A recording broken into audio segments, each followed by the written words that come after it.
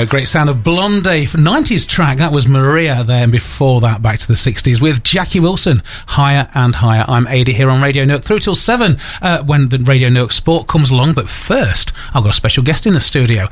Tonight, I've got Michael Pace from Andrew and Co Solicitors. Michael, welcome to Radio Newark. Good evening. And I'm old enough to remember Blondie first time round. Yeah, bless her.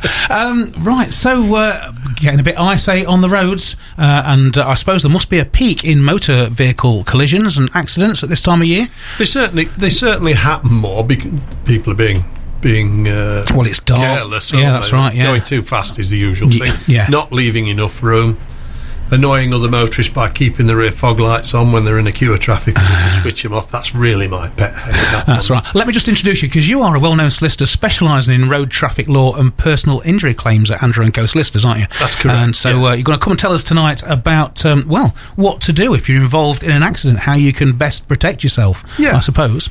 Yeah, because there's so many things you can do to protect yourself against false allegations, against, there are criminal gangs out there who will cause you to have an accident with them and then sue the pants off you for injuries for people who weren't in the car.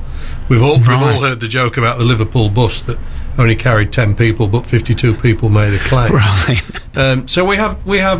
Does that happen? It does actually. Yes. Crumbs. And all it does is feed the hands of the insurers to say everybody makes a claim fraudulent. Right. So how can you protect yourself in those situations? On Monday morning, I got a telephone call from a lady on behalf of her daughter. She'd had quite a serious car accident over the weekend. It wasn't her fault. And she was asking me for general advice because the police wanted to interview her. Right. And I was able to say that. And I said, but you're telling me it wasn't your daughter's fault, that she's been T-boned by a car who was overtaking. And she's got a broken arm. Have you thought about making a claim? And I was amazed. No, she hadn't. All right. Because some people are very quick off the mark. Yeah. But at the scene, there's so many things you could do that will make such a difference if you just try and calm down. And it's not easy if you're shaken up, as most people are at least. But to protect yourself, let's say you're the innocent party. Somebody's hit you up the rear. Yeah. What first thing that's going to happen is adrenaline's going to kick in. You're probably not going to know you're injured. Okay. And you'll get out your car and you'll behave as normally. And then when you put your claim in later, the other side's going to say, well, they couldn't possibly have been injured. They were out the car like a shot. Right. Just be aware of that adrenaline is looking after you at that moment in time. Start thinking about getting evidence to A, prove the accident happened. Right. B, prove who hit you. C, forget my alphabet there, how much damage has been caused to the vehicles. We all carry telephones with cameras these days. So start taking photographs of the driver of the car that's hit you. Try and get something to show whether there are any other people in the car or not. That's the important thing. That'll kill off the additional claim. Photo of the registration number of the other car and photo of the damage to your car and the other car. If it's a motorcyclist, it all applies. Get a picture of the biker, his bike, etc. If you are a biker, as I am, you do it the other way around. And there's your evidence straight away. Yeah.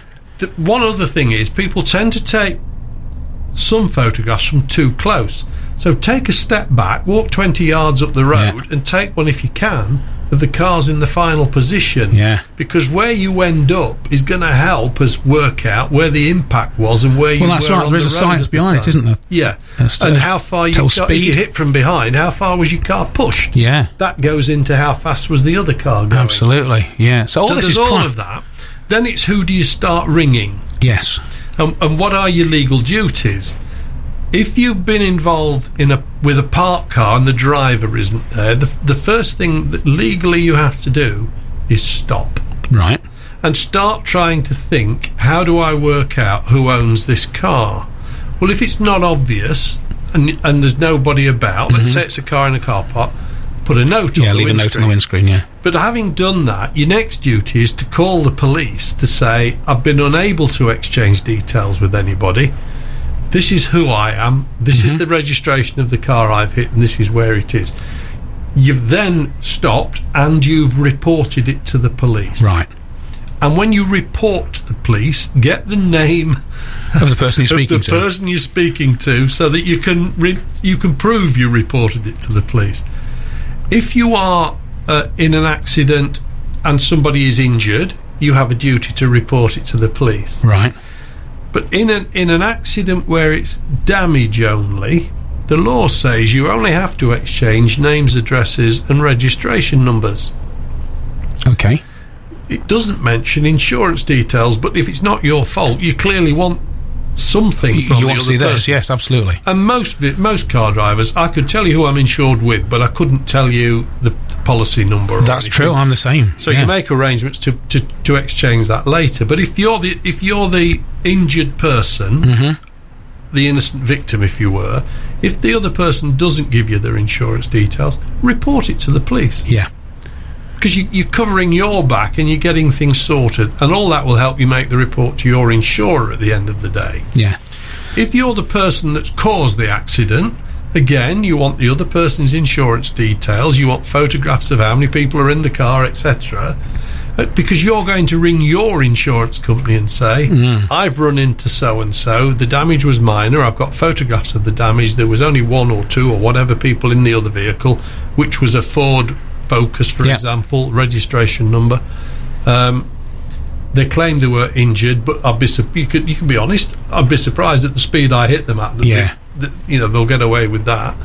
And then be aware, if you're the injured people, what insurers like to do is sell your claim to a big panel of solicitors somewhere, right, working out of what we call a factory. Okay.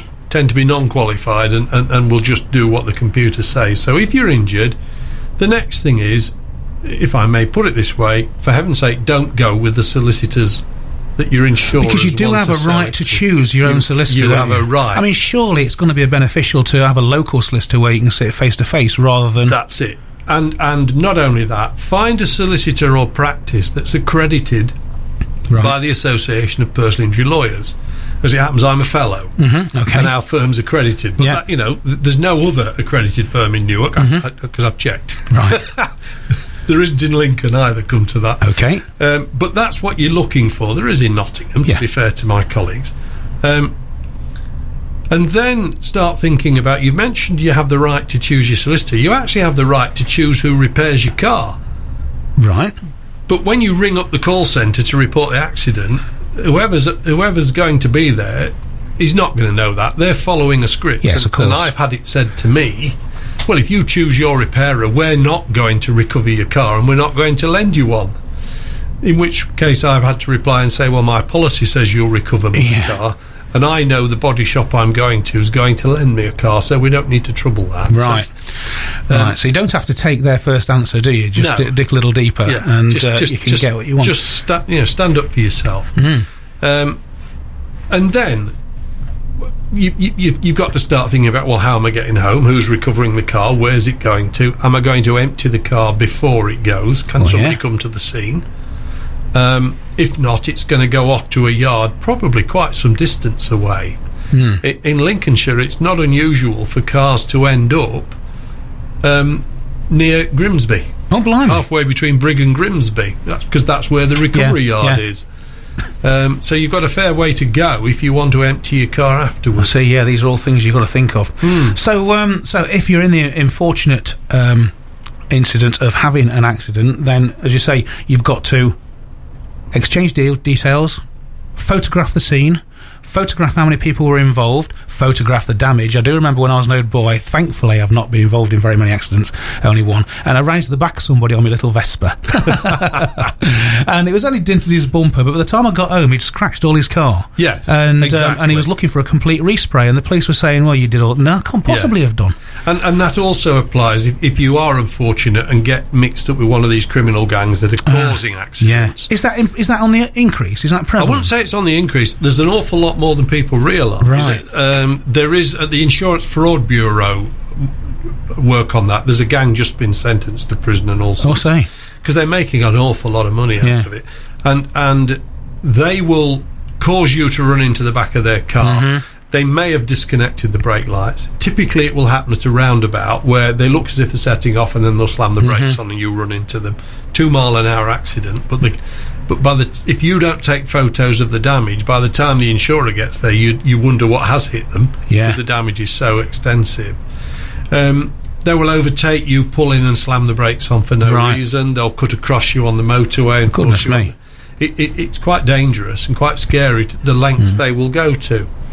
Some years ago, and I'm going back probably more than 10 years, I nearly got caught up in it because a client came to me and said, I've had an accident on a roundabout. And it was only some time later, as the claim went on, we realised different people were ringing me up. Right. And it was claiming to be the same particular, but it wasn't. It clearly wasn't, because I'm pretty good at voices. I'm useless at names.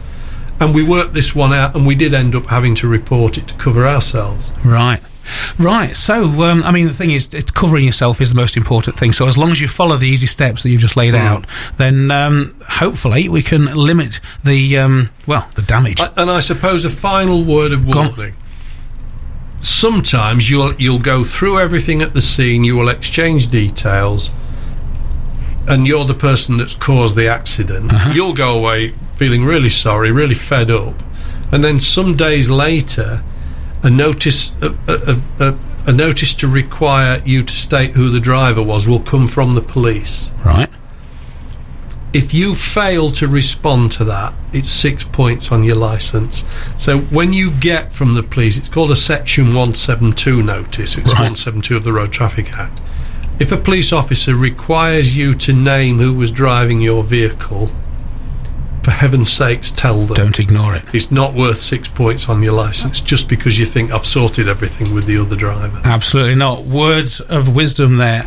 Michael, thank you very much for coming in this evening. And always a pleasure. See you next giving us the advice. Yes. Lovely. So there we go. Michael Pace from Andrew & Co. Solicitors on London Road. If you've got any inquiry, andrew-solicitors.co.uk is the place to look. They'll be very happy to deal with you and advise you. Michael will be coming into the studio on a monthly basis to share all his expertise with us. So if you've got any questions, adi@radionewark.co.uk.